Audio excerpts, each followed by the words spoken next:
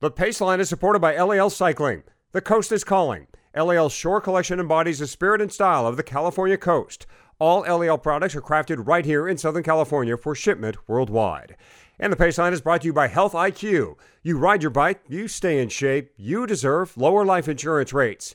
Head over to their website, healthiq.com/Paceline, and find out how much your riding can save you on premiums. Now on to the show. The Paceline finds new roads in far-off places. Itty-bitty little roads. It was, in some ways, the craziest riding circumstance I've ever been in my life. These were ultra-narrow roads. Some of the roads weren't even on the maps. It was crazy. And we hear from a bike maker trying to make a name for himself with 3 models and 1 material. I had always loved titanium bikes back in the 90s and metal, jet steel bikes and titanium in general, and always was a fan of them. Just the ride is supple. It's great, and it's classic. It's vintage. I think of Le Monde. I think of Fignon. I think of Eddie Merckx.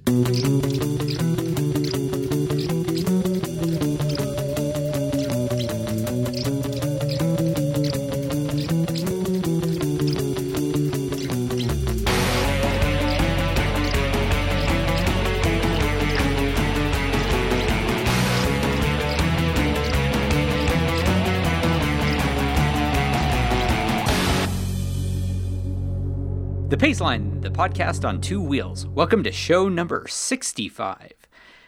With you for this next little while, probably 45 minutes or so, is Hottie, me, Fatty, and he's back, Patty. Yes, I'm going to call you Patty because Can't you wait can't for this. stop me. Which means with Padraig or Patrick or Patty back, the show will be about 3 times as long. Oh. We missed you, man. How are you doing, dude? It's good to be back. I was really bummed to miss last week, but I was out on a bike ride for a new bike that we'll be talking about shortly. But yeah, it's really nice to be back in this time zone and over the jet lag.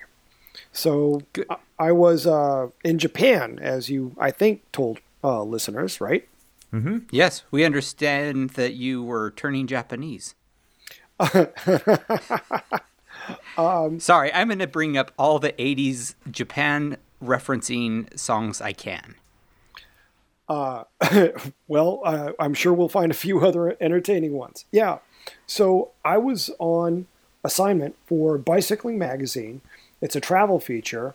And we were on the island of Shikoku, which of the 4 major islands in the Japanese archipelago, Shikoku is the smallest. It's just south of Kyushu and just west of Honshu, the big island. And we were doing a clockwise loop around the island. We were attempting to rendezvous with as many of the 88 Buddhist temples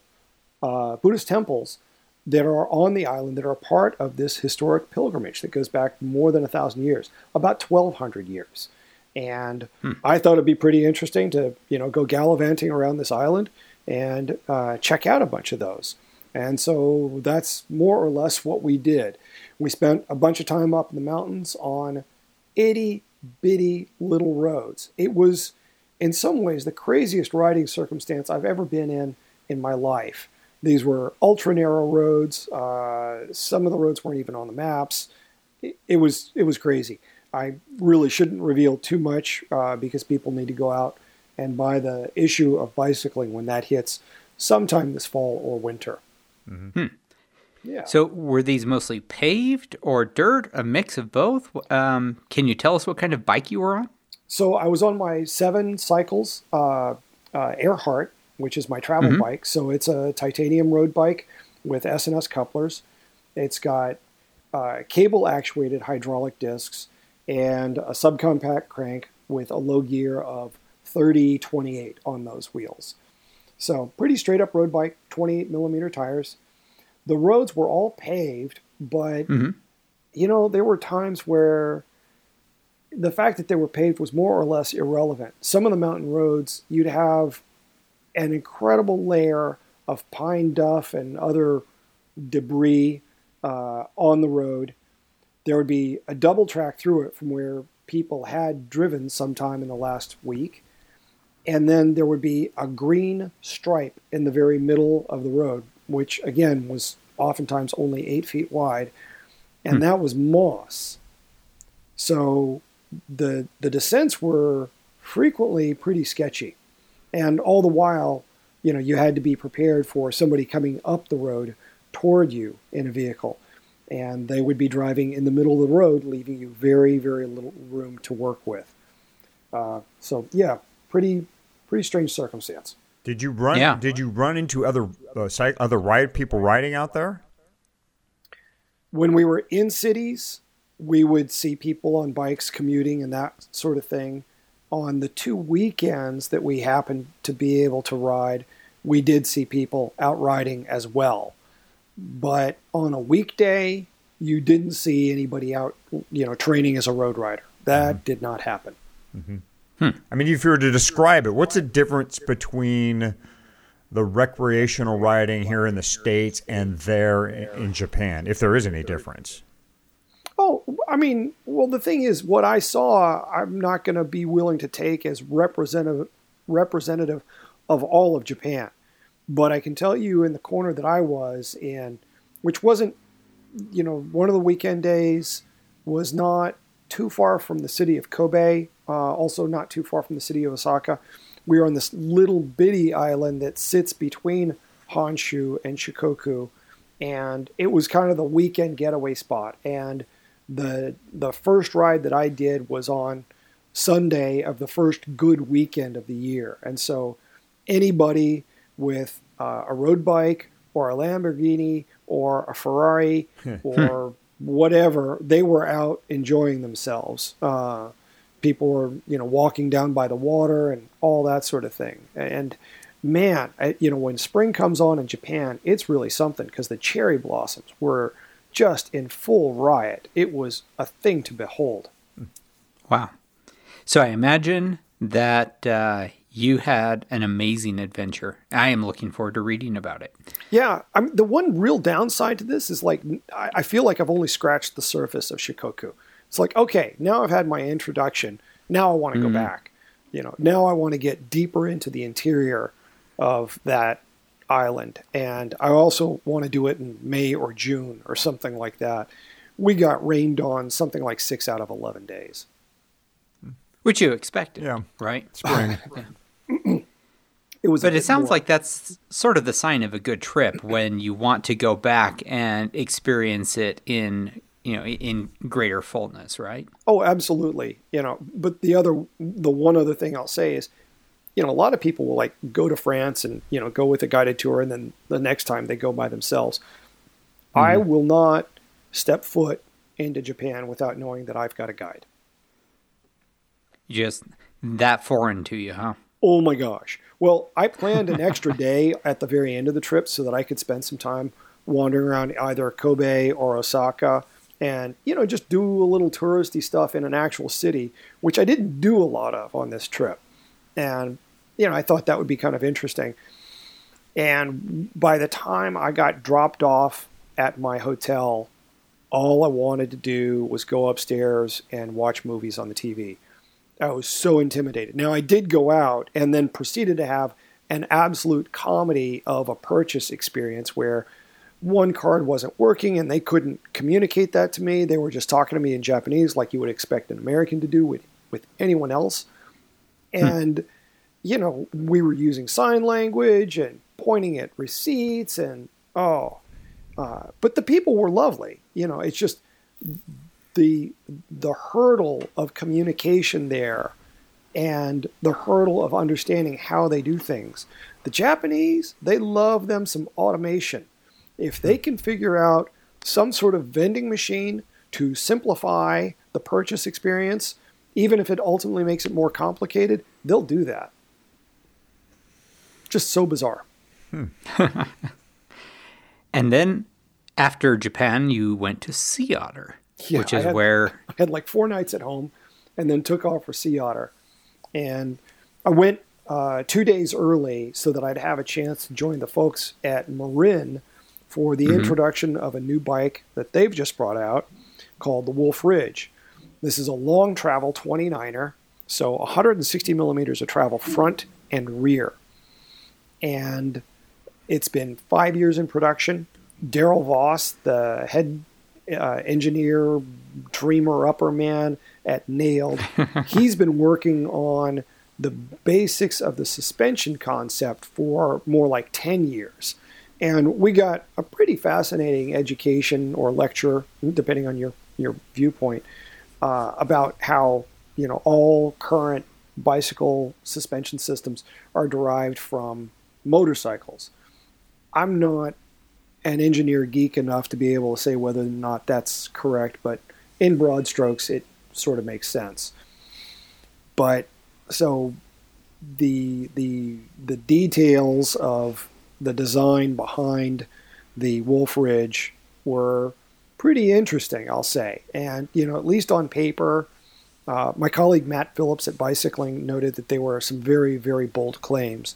And he wasn't entirely convinced, I don't think, that it was going to hold up to all that. And I really haven't had a chance to talk to him since our ride. But, he was right to note that, they were making some pretty powerful claims about what this bike would do. So after having gone through all that, we got kitted up and went to the trail system over behind UC Santa Cruz. And it's mostly just referred to as the UC. It's an incredible trail network back there, loamy, in the forest, like some, Ewok land. It's just terrific riding. And at times, super technical. There were a couple of descents where we got into some rock gardens that I just chose to walk. But the thing that I was told to watch for was, of course, how well it pedaled. And, 160 millimeter bikes just traditionally don't pedal particularly well. And, also that's, there aren't a lot of those 29-inch wheels, 160 millimeters of travel, give or take. You've got the Specialized Enduro, you've got the Trek Slash, you've got the Evil Following, and there's a bike from Norco, and I think that's about it. This is not really a true category just yet, per se. But I think Marin is going to garner themselves a lot of attention. The experience of pedaling that bike through, choppy terrain and whatnot was pretty impressive. And unlike so many bikes I've ridden, it actually rewards a higher cadence. So the more you downshifted and spun, the better the bike performed as you pedaled. It was a pretty eye-opening experience. I'm very, very keen to get to try this bike on my home trails of Annadel. I kind of think that this bike might kill there, because Annadel, with all its rock, is a place that, likes longer travel, likes bigger wheels. And so to be able to float through that stuff a little more easily, that could be fun. So, Hottie, do you ride with the longer travel mountain bikes just as in general? Do you own a longer travel mountain bike like that? No, this sounds interesting, but all I have are hardtails. I don't own a full suspension mountain bike at all. Yeah, I have a full suspension Turner Czar, which doubles as, it's like an endurance cross-country / trail bike. It'll run a 120 fork on it if you want that. That's about the max. The riding around here in the Santa, first of all, I'm not brave enough to do a lot of that all-mountain style riding, downhill riding. I just don't have the guts for it. And, at heart, I'm an endurance guy, so that I'm going to lean towards most of that stuff. But it's interesting that Marin had put so much effort, Patrick, into the pedaling platform of a 150 or 160 mil travel bike, because usually when I see guys on these all-mountain bikes, they're just doing whatever they can to get uphill. They really don't care how fast they get uphill, just as long as they just get up there eventually, and then they can have their fun. So why did Marin feel like we got to put some effort into making this bike pedal well? I guess my real question is, how well did it go downhill? Because that's really the important thing. Is it not in this category? I didn't begin to tap what this bike can do. I didn't get anywhere close to its ability. Part of it was, I'm on a trail system that I'm not 100% familiar with. I'm on a brand new bike to me. Both those are adequate reasons to just go 80%. Other riders I saw, get, shall we say, sufficiently more rad than I did, and it was very capable. The point for them with this bike was, kind of, why not just have one bike that does everything you need? That might be a little loftier idea or goal than is truly realistic, but like the question that Eldon just put to you, you've got a cross-country bike that is maybe okay for some trail riding, but, it's really not going to be great for serious trail riding, and you're not going to do anything approaching enduro or all mountain with that bike. Their argument with the Wolf Ridge is that you can go out and do a cross-country race on this bike. It pedals that well. It's great for trail riding. You could easily do an enduro on it. It's badass enough that, if you're an all-mountain rider, yeah, you could make it work for that. And so it's got an incredibly broad appeal. And part of their argument is that mountain bikes have become so stratified, so niche-y, that we're kind of pushing people out of the sport because they don't really know exactly which bike to get, or because the bikes aren't versatile enough. They just kind of give up on the sport. And so this is a bike that's meant to give a rider, a much broader range of experiences. And for me, I'm not a versatile enough rider to really need 3 bikes. I can see kind of some use for a cross-country bike from time to time, but that's really not the riding I do for the most part. I am very firmly a trail rider. I am borderline rad adjacent. My huck time can be measured in milliseconds rather than full seconds. But I like, zooming through stuff. I love descending. I just might not take the line that results in the most air. So I prefer my wheels on the ground for the most part. I'd like to be more comfortable with catching air. And certainly, this is a bike that will allow me to grow my abilities. And so I think ultimately any manufacturer, when they sell a bike, I think ultimately their goal is to know that they've delivered a bike to the rider that doesn't hold them back. There's so much of cycling that's aspirational that we all want to think that now I've got a bike that will allow me to unlock the full range of my ability. And so to have one mountain bike that will allow you to embrace the full range of the kind of riding that you want to do is really pretty attractive. It's an easy sales pitch to me.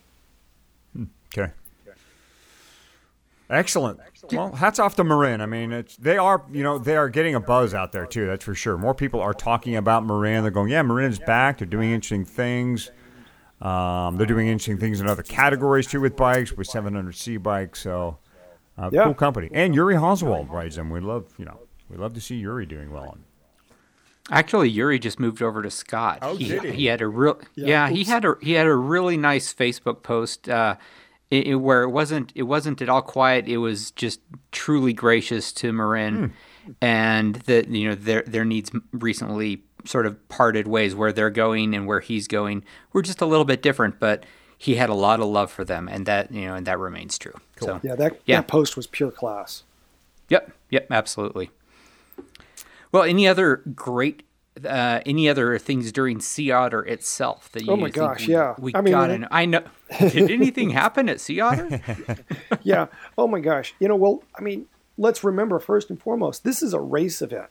Yes, it's become the spring Interbike, but while I'm busy visiting all these companies in their 10x10 and 10x20 tents, there are road races going on, mountain bike races going on, dual slalom races going on. There are 2 different road Grand Fondos. There's a dirt fondo for people with mountain bikes, and there was even a gravel grinder event this year.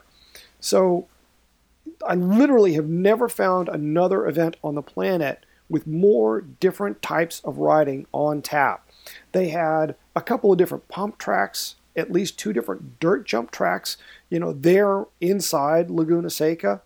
So, they've done an outstanding job of creating an atmosphere where riding is welcome and promoted, and is promoted across the broadest range of riders that I've ever seen, because they're doing a lot to, encourage families to come. Bring your kids. There's one of the pump tracks is really for little people. So a tremendous event from that standpoint. But my gosh, I was there for 4 days doing almost nothing but visiting manufacturers. I went for 3 rides, 2 of them, early in the morning before, it was, really time to be visiting people. But I never saw everything I wanted to. And like I said, I was there 4 days. It's an incredible collection of manufacturers. Everything from bike companies like Specialized and Scott and Marin to, smaller outfits. Commotion is usually there. Ibis was there. Let's see. You've got Fat nutrition Chance companies. Yeah, yep. Some smaller Fat companies. Chance was there. Yep, showing off a new cross bike. Mm-hmm. You've got nutrition companies there. Noon was there with Stacy Sims. Osmo, of course, is back. They had product there. Let's see. Scratch Labs was not there this year. And normally they have a little trailer, a little mobile kitchen. And Scratch Labs is how I feed myself at Otter. Their food is high quality, great ingredients. They're, a simple, kind of simple meals, but they're filling, and they're also very reasonably priced. So I was incredibly bummed. Somebody needs to have a talk with Bijou and Alan about that. That was a miss. So you have some posts up already that we've seen. I think there's 3 up as of this episode of the Pace Line, and I've been perusing those. First of all, Lightspeed was also there, another bike company. We've reviewed their T5G not long ago, but now they've introduced a new gravel rig and a new road bike as well, correct? Yeah. The world's first 1 kilogram titanium road frame. And they say it's a lot stiffer than their previous, ultra lightweight efforts. I can't judge that just yet, but seeing the work they did to try to eliminate weight and do it intelligently so that you don't end up with a whippy frame, it was very impressive. Mm-hmm. I like that bike a lot. And then, yes, they have a new gravel bike called just the Gravel, and it makes some notable changes from the T5G. So it's a smaller top tube to kind of ease the ride some. Smaller dropouts in the rear, sculpted a little more to help, I think, soften the rear triangle some. Flat mount disc mounts. As a matter of fact, there's a lot of relieving that was done on the inside of that mount at the chainstay. It was some really incredible machining. Looks like a gorgeous bike. Mm-hmm. So very similar to what you rode, but I'm told a more forgiving ride. So just a little friendlier over the rough stuff.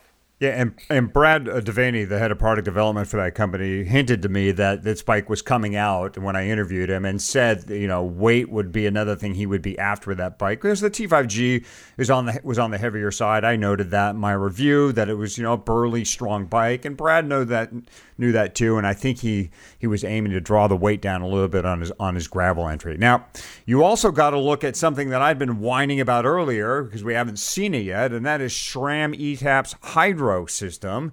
So you actually saw this? Did you get to touch it? I actually got to ride it. Oh. And yeah, so it exists. It's out there somewhere. Oh, it's a real thing. Yeah, okay. Really and for true. Yes. We got together, I believe it was Saturday morning, and went out for a gravel ride on some of the dirt roads there around Laguna Seca and through Fort Ord.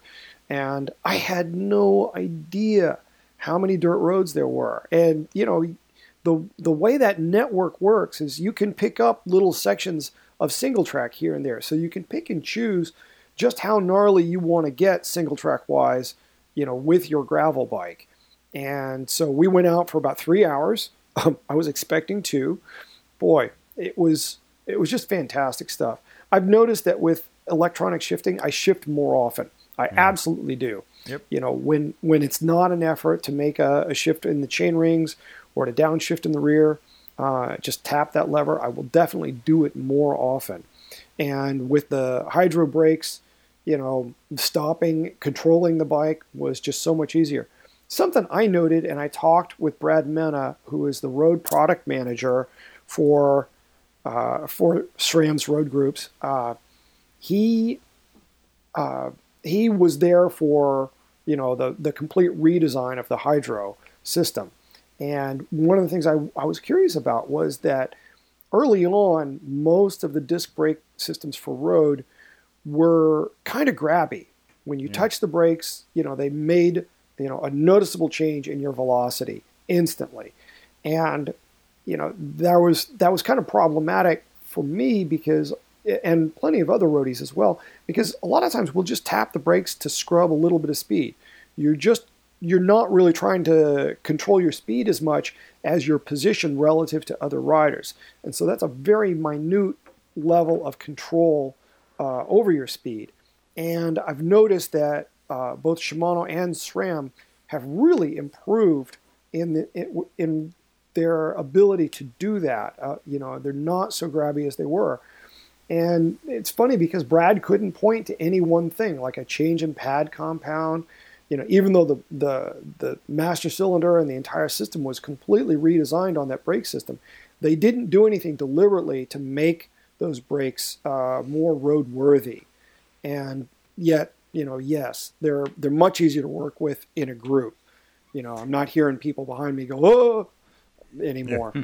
I don't mean to sound like a cynic with SRAM, but because I do love their product. I ride their product. I think it's fantastic stuff for the most part. There just has been some impatience with SRAM's E-Tap Hydro. It's good to see that it is making its debut. I think we should see it in the summer sometime on bikes out there in the riding public. Now, one of my favorite inventions of all time, of anywhere, is the zip tie. I think it's a fantastic little thing. I carry them when I ride. And you came across at Sea Otter a reusable zip tie. Is that true? What? Yeah, this company That's called heresy. Hiplock. Yeah. These people are going to be drummed out of some club for that. Home Depot will never carry them. But yeah, so this little outfit called a Hiplock has a reusable zip tie. Now, it's considered primarily like a security device. If you want to just attach your bike to a parking meter or a stairway rail, something like that. You just wrap this thing around it, and there's a little sort of key that you shove in the side that causes it to release. So you pull that out, and boom, it's really very simple to use. You just pop that in your pocket, and you get two in a pack, and it's just kind of genius for that. I'm sort of excited about it from the standpoint of packing bikes for travel. Yeah. So lashing stuff together and keeping it stable inside the case. But yeah, I can see loads of use for this thing. So I didn't find out exactly how much they go for it yet, but it's two in a pack. Cool. 2 in a pack? There should be like 500. That's how I'm used to buying my zip ties. No. So there's definitely a lot to see at Sea Otter, right? And there's no way to see it all. So there was another bike on display at Laguna Seca with a special paint job honoring a special event. And the bike was a Sage Barlow painted with the color schemes used for the Belgian waffle ride. Hottie's got the interview with the maker. Next on the Paceline. You can have a bike now where travel does not define category, where you can go experience everything that the joy of mountain biking has to offer in one package. It is literally one bike to rule them all.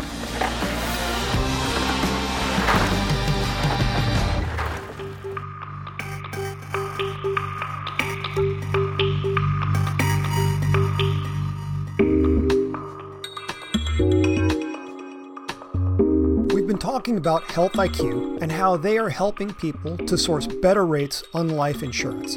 Recently, they updated their site with new insurers and the ability to serve more people.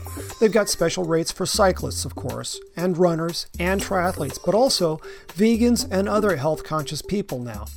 We've mentioned they have quizzes, and these aren't just for fun. If you score elite on a quiz for a specific lifestyle, that can earn you a further discount on your life insurance.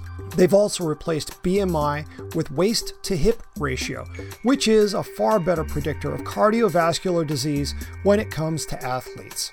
Additionally, they replaced the LDL to HDL ratio with triglyceride to HDL ratio for people on low carb or paleo diets because that's a better predictor of cholesterol health.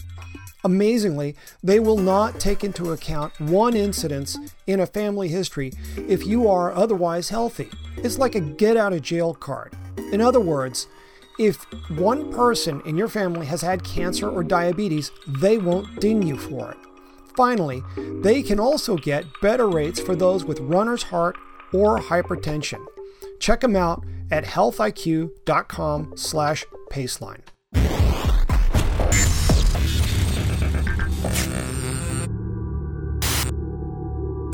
The Paceline, the podcast on two wheels. Michael Houghton here, a.k.a. Hottie, along with Fatty and Patrick Brady, back from Japan and Sea Otter. And prior to the break there, we were talking, of course, about Sea Otter and all the stuff we saw. And Fatty, you mentioned a bike on display there, the Sage Barlow, painted in the color scheme used by the now famous, Belgian waffle ride. Have you ever done this ride?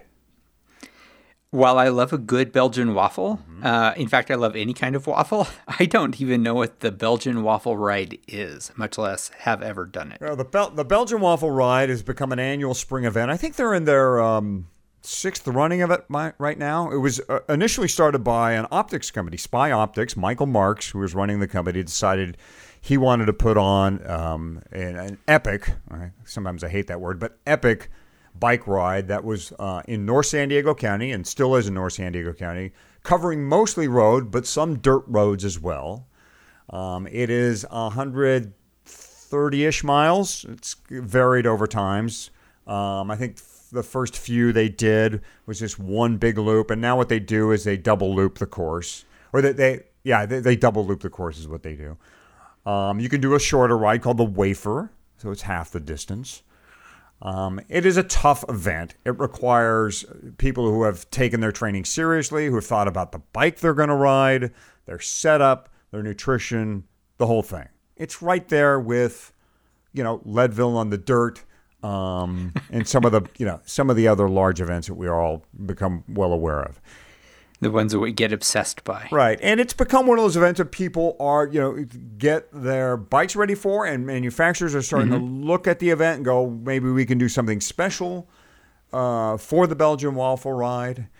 And like we said, at Sea Otter, there was a bike, the Sage Barlow, painted in the color scheme of the Belgian waffle ride. Now, I bring up this bike and this ride for three reasons.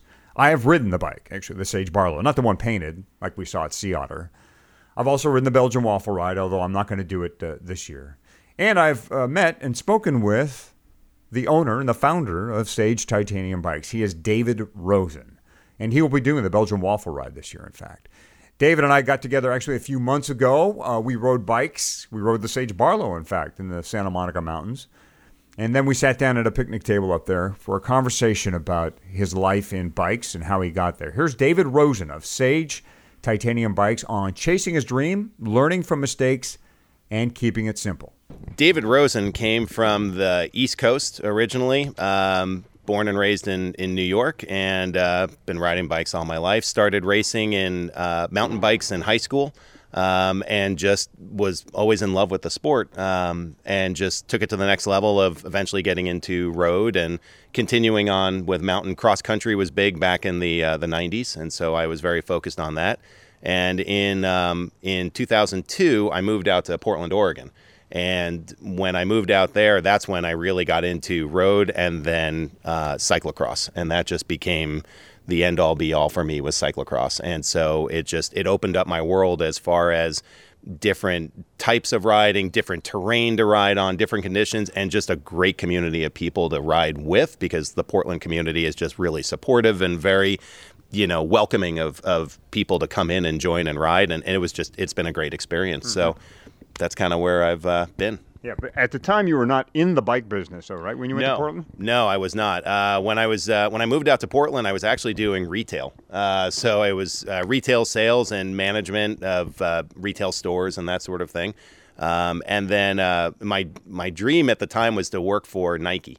And so I eventually got into working at Nike, and I got into Nike Corporate, where I was a demand planner in their logistics supply chain group.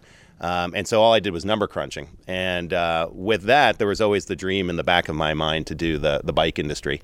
And so eventually I was able to kind of make my way into the industry, and I've been here since 2010 in the industry. How did you make the leap from retail to building bikes? Well, as a lifelong bike fan, I've always been one to, and this is before the internet, mind you. So my only sources of information were all the magazines I could read. So if it was various newspapers or European magazines or U.S.-based magazines, I was studying all of the geometries and the designs, and just I would pick apart all the bikes and those sorts of things. And when I was in Nike, my focus and my job was mainly based around analytics and, number crunching and that sort of thing. And so when I made the leap, I have to say it was actually during the recession. Nike laid off part of their workforce. And so I was part of the layoffs, and which was honestly the best thing that ever happened to me, because it really forced me to step back and go, what do I want to do for myself? What do I want to be 10 years down the road? I want to be happy. And what makes me happy? Cycling makes me happy. So why not do something in the bike industry?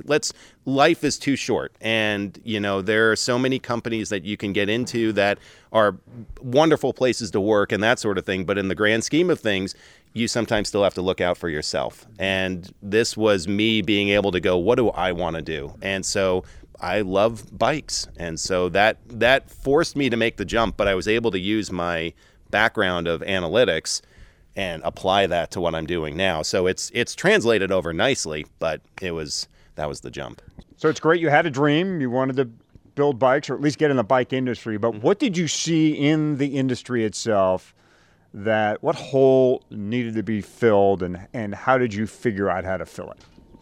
The hole I saw was really around the constant turnover of particularly carbon bikes. And the fact that, myself included, as a consumer, I was getting into a vicious cycle of every 3 years, 2 to 3 years, every 2 years, I was already starting to look for my next carbon bike. Every 3 years, if I didn't sell that bike within that 3-year time period, the return that I could get on swapping it over for the next latest and greatest was diminishing quickly. And I had always loved titanium bikes back in the 90s, and metal, jet steel bikes and titanium in general, and always was a fan of them. Just the ride is supple. It's great, and it's classic. It's vintage. I think of Le Mans. I think of Fignon. I think of Eddie Merckx, going all the way back then. I mean, it's just that was the thing. And so with titanium, I saw the possibility of a bike that was the manufacturing techniques have been improved enough that performance was not an issue like it was in the 90s. In the 90s, titanium bikes were known for being a little on the flimsier side of things because they were trying to be as light as possible. And I came to the conclusion that you could make a bike that was a little bit heavier, but the ride quality would be superior to what it was and as good as a carbon bike. And you wouldn't necessarily need to sell it in 3 years. You'd keep it for 10 years, 15 years, 20 years. I will see Sage customers on the road with these bikes because the bike is just going to last. It's not going to fail. It's titanium, the high strength to weight ratio, the ride quality, and it's a classic look. And so I saw this as a hole in the industry where the industry was moving, in my view, towards disposable bikes. I wanted something that a customer is going to have for a very long time. Now, like a lot of the carbon makers these days, you started off making your bikes in Asia. Correct. Tell us why and why that didn't work out. So the original intent was to offer, again, going back to titanium, to offer a price point where I was separating myself from the competition in the market. So Moots has always been a halo brand that I see. I have a great amount of respect for them and what they do. And so I saw myself as being able to come in below them in price, and so offering an alternative. And the way to do that was going through Asia and an Asian-sourced frame. And so I built up bikes and had the logos done and the price points, and we started offering them to shops. And the feedback we got from customers was they liked the look of the bikes, they loved the titanium, they loved the price, but they didn't like that they were made in Asia. And it was just a general feedback from customers. The other issue that I was experiencing on the inside was that I was seeing QC issues. And I was having to send back frames back to the factory to either have them repaired or just scrapped and replaced. And it was the failure rate of stuff coming back was just too high. And so I made the decision that based on all of that information that I had, in 2014, I stopped Asian production and I switched to Made in USA with the focus of actually then going for, rather than trying to be at a lower price point, let's just make a premium bike. Let's just go for it and just make a great performing bike with high quality parts, a high quality build construction on the frame, great warranty, great customer service, and just provide a premium experience for the consumer. And that's where it's all been about. And now the focus is totally on USA. Did that hurt your ability to challenge on the price level? One of your original goals is to challenge a Moots or a 7 on price level. How did that change things for you coming to America? Yeah, it hurt a little bit in the beginning, but I think as people have grown, as the brand has grown and people have start to see the brand as more of a premium brand, they are accepting of the time and effort and the engineering and the knowledge that's going into the bikes, and they understand that they're getting a premium product. So it's kind of offset itself. So in the beginning, it was a little bit of a shock to the system, but it's picked up like, oh yeah, I mean, you're never going to see a Sage on sale. They won't go on sale because it's just there is no reason to. It's a quality bike. It's going to be the same in 20 years. Mm-hmm. So the frames come out of Tennessee, out of Linsky. They actually handle where does your relationship, where's your fingerprint on that bike and where is theirs? So my fingerprint is the overall design of the bike, the design itself. So I actually input the actual numbers. I'm the one that's actually figuring out the angles, the lengths of the tubes, the rakes, etc. The trail of the fork, etc. That's all me. The individual components, for whether it's on the Barlow, it's the chainstay, the yokes on the chainstays, or our patented cable clip system that allows you to convert from Di2 to mechanical. Those are all me. That is me. That is not Linsky. All Linsky is doing for me is supplying their 30 years plus of welding and manufacturing capabilities to build a top quality frame. So they allow me to do all the design work and they build it to my spec. So this is entirely a Sage. It is just built at a factory that happens to build other brands as well. So price was the main motivator for starting in Asia. Was there any other impediments about maybe starting in America first and trying it there, or was it just the price? The price could not be matched. It was really a price thing. It really was. I hate to say it. It's just you get what you pay for. And it was, the price was significantly lower, but then so was the quality. And it's the bikes that we did sell all passed QC inspection, and they have full warranties behind them. So if a customer were to have an issue with one of those, I would take it back, and we would take care of the customer as we would normally. But it really was a price consideration, and it was the business we were trying to go after in the beginning, of trying to open up more doors and trying to, this is a great price alternative. And it was a race to the bottom of the barrel, and that's where it kind of spiraled into. And I didn't want to be in that anymore. And with the quality that we were getting, it just made sense to just get out of that and just before the brand gets devalued, let's just stop it, start it over, and go forward. You have 3 bikes in your line now, right? The Skyline, Skyline's the road bike. We rode the Barlow today, which is an adventure bike. And what do you call the cross bike? The PDX CX, so Portland Cyclocross. Okay, so you're using the airport code. Exactly. I got it. Yeah. And anything on the horizon? Are you satisfied with 3 right now? Is that enough work for you, or do you see yourself growing sooner rather than later? The next bike, as far as a new model, is actually going to be a Skyline disc. So there will be a disc-specific road bike. One of the things that's important for me is that the bikes do not cross over as far as their intended use. The cross bike is a cross bike.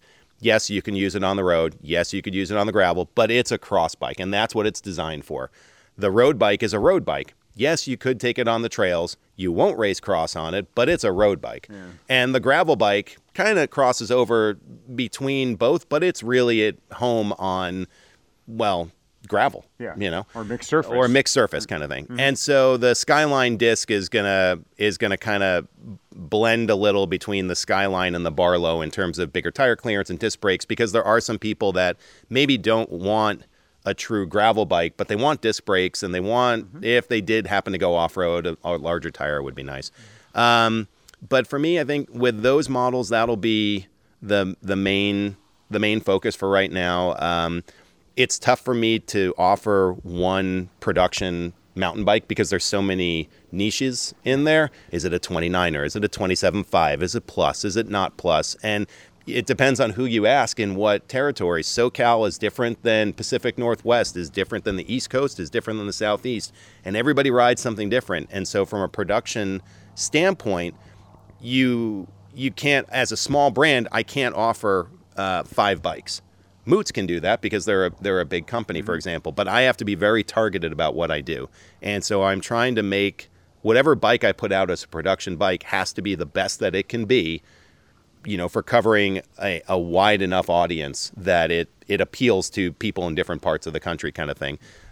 So if somebody wants a mountain bike, for example, I'm happy to do a custom. Absolutely, can do full custom bikes, whether you want travel bike, whether you want it painted, whether you want a mountain bike, a track bike, a tandem, let's go for it. We can do it all. That's not a problem. But it's just, they're going to be one-offs kind of thing. And when you say custom, you mean custom geometry or personalization of the bike? Both. Okay. So full custom geometry. So we offer everything under the sun. So, disc brakes, pump pegs, water bottle bosses, internal routing if you really wanted it. There's anything you want to do, custom paint. It's all on. Everything's on the table. Do you always see tie in your future? Is tie the material you're sticking with, or do you see yourself branching out at all? That's a good question. Tie is always going to be the mainstay, and for as much as I have entertained the thought of, maybe it's a steel, like a lower grade steel version down the road, or maybe it's a carbon version or something like that, and I readily admit I've entertained the thought. I keep coming back to when I've seen companies do it and they get off their main, what's been successful for them, I feel like they lose focus. And so I would probably, it's probably just going to be sticking with titanium. It's just, I love the material. And probably the question I should have asked first, that is Sage. Where'd the name come from? Well, sage, the word, I've had a couple people come up to me and go, are you talking about the herb? No, it's not the herb. And then other people have, and they look at the decals and, the bike I'm riding today has red decals and they go, oh, that sage is more of a kind of an earthy tone, right? No, that's not. Sage is wisdom. It's a sage person. And that's what, you are a sage. When this bike is a sage, you are a sage, and it is the wise choice, if you will. So, the words have, and the iconography that I use for the bike with the owl, for example, all of that has meaning to me. So the word sage, what I'm saying is you are a person who has actually thought about this from the perspective of this is a long-term investment. This is something that you're going to have for many years down the road, and it's a smart decision, and not knocking other bikes or materials or anything like that, but titanium tends to last, and so I feel like those who are buying Sages have made that decision. Like they've put some thought into this kind of thing. Like there's a reason for this.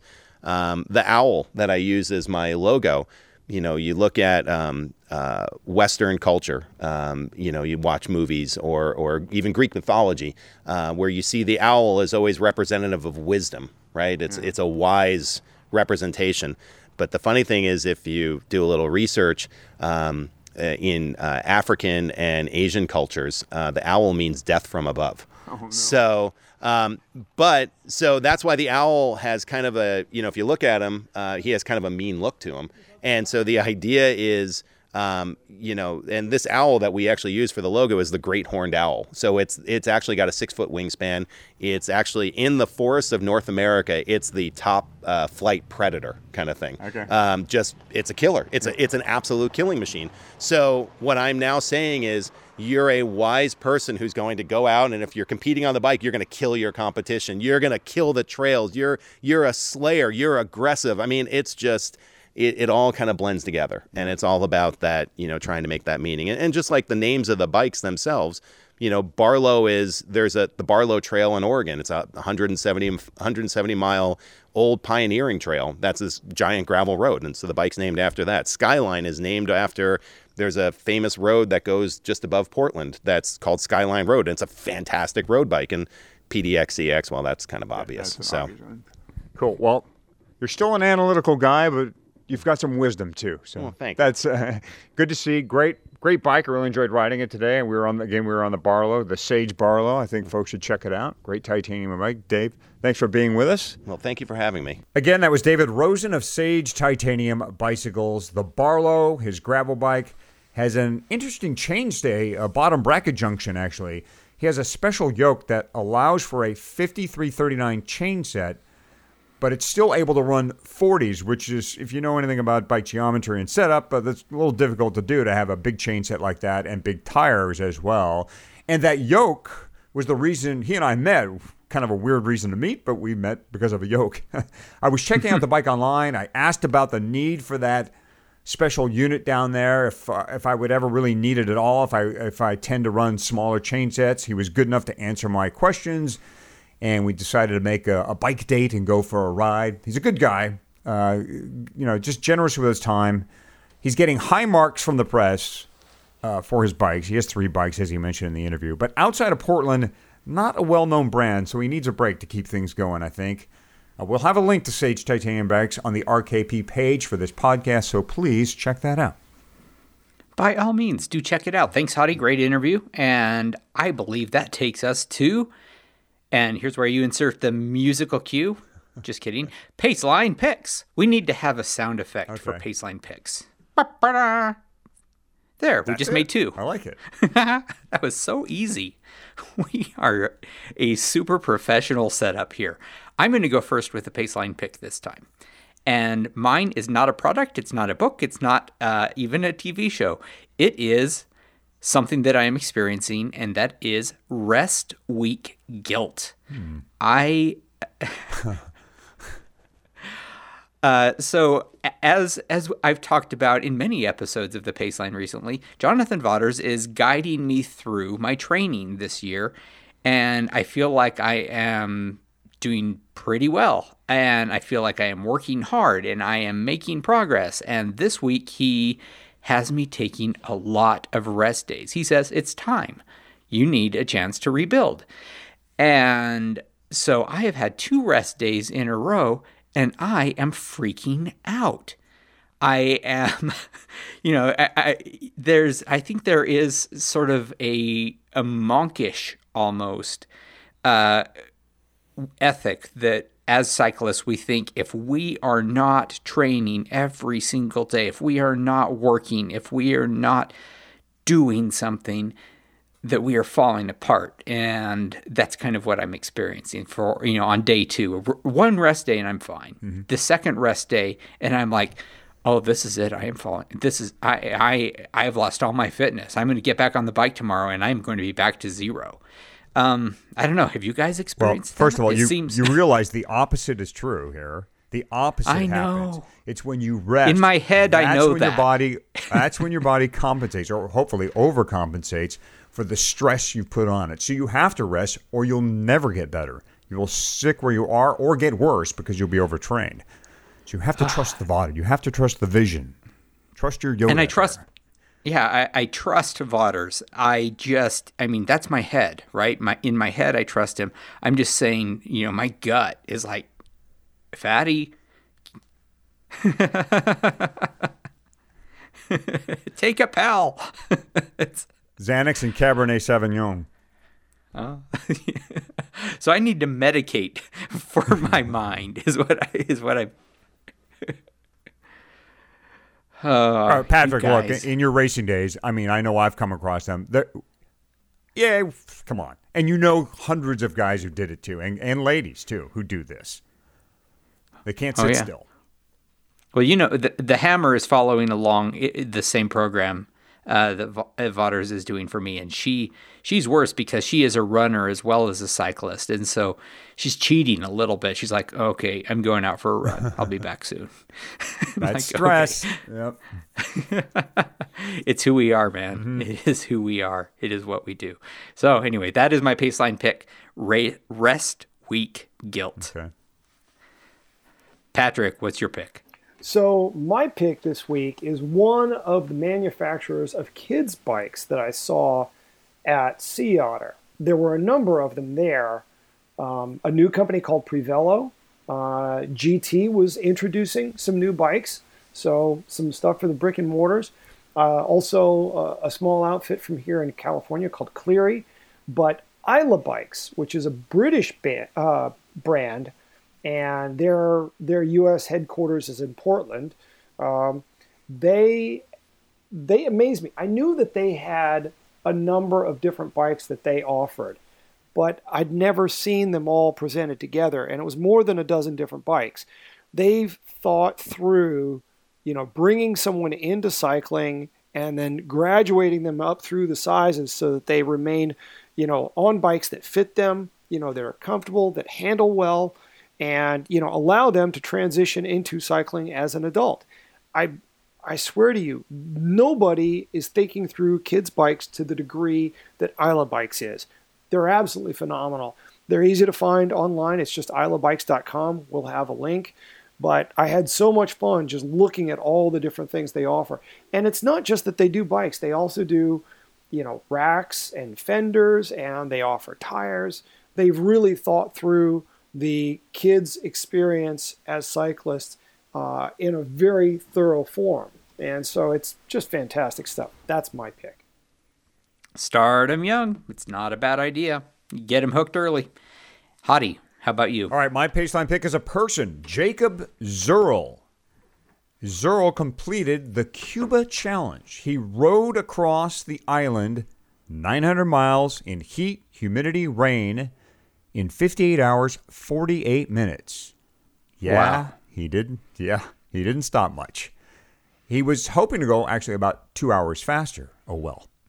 He is the first to traverse Cuba on bike nonstop.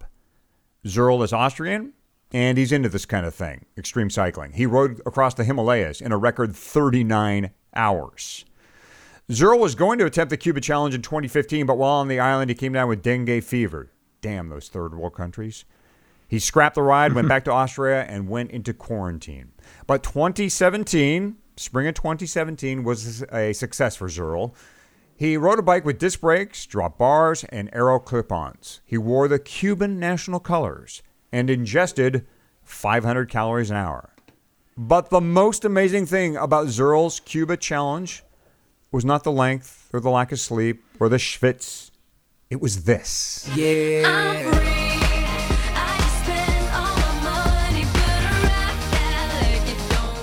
That is Natalia Kills and her song, Free. And it was likely the song Zurl listened to for the entire ride. Yes, one song over and over and over. The version I found is about 5 minutes long. So based on the time it took Zurl to cross Cuba, he listened to this track more than 700 times. Wanna be like Midas when my bank account is mine. Now that truly is suffering on the bike. That's all. Now, Chapeau. I don't know. I've gone from impressed to horrified. I just can't. I mean, Well- it's awesome that he did the ride, but why? Well, it's almost hypnotic Why for subject him. yourself Yeah, to something like that? There's no song in the world. It's all about like pain diversion, and he said the song, the repetitive nature of the song, helps just keep his mind off of what his body's going through, the pain, the weather, the hunger, all of it, and he uses a single song to achieve that. Do either of you watch The Walking Dead? So in the most recent season, one of the main characters in the show is locked up in a dark room and is forced to listen to a song over and over as by way of torture. He didn't choose that, but it worked. I mean, it sounds to me like this guy did it to himself. He was so committed to this fatty. He brought 3 iPods with him to Cuba to make sure that if one iPod failed or he lost one, he'd have a backup one and yet another backup one. He said one year he was doing one of these crazy rides, and his team car, support car, ran over his iPod, and he was without his music, his single song, and he was devastated. So he brought 3 iPods to Cuba this time. There are not enough iPods in the world that I could do that I would keep all of them. I guarantee they would all break. Okay. So and I'm not saying anything against that song. I'm just saying that listening to a single song over and over, I have a problem with when I'm writing that a song will get stuck in my head and it's infuriating and I'd hate it. That he would willingly do that to himself. Wow. You can tell that this one's kind of freaking me out a little bit. So, oh well. Well, with that, and we'll have to have that play out for the end of the episode. It's still going. Remember it. Oh, of course it's still going. Go ahead. All Close right. the show out. So that is it for this episode. For crying out loud. Thanks everyone for listening, and apologies if we've got this stuck in your head. Once again, subscribe, rate us, review us, all the places that you normally would. Leave us a rating in iTunes, especially if we love it or learn from it, we'll read it. For Hottie, for Patrick, I'm Fatty, and you've been listening to The Baseline. Rockin', I love to rock them things I like.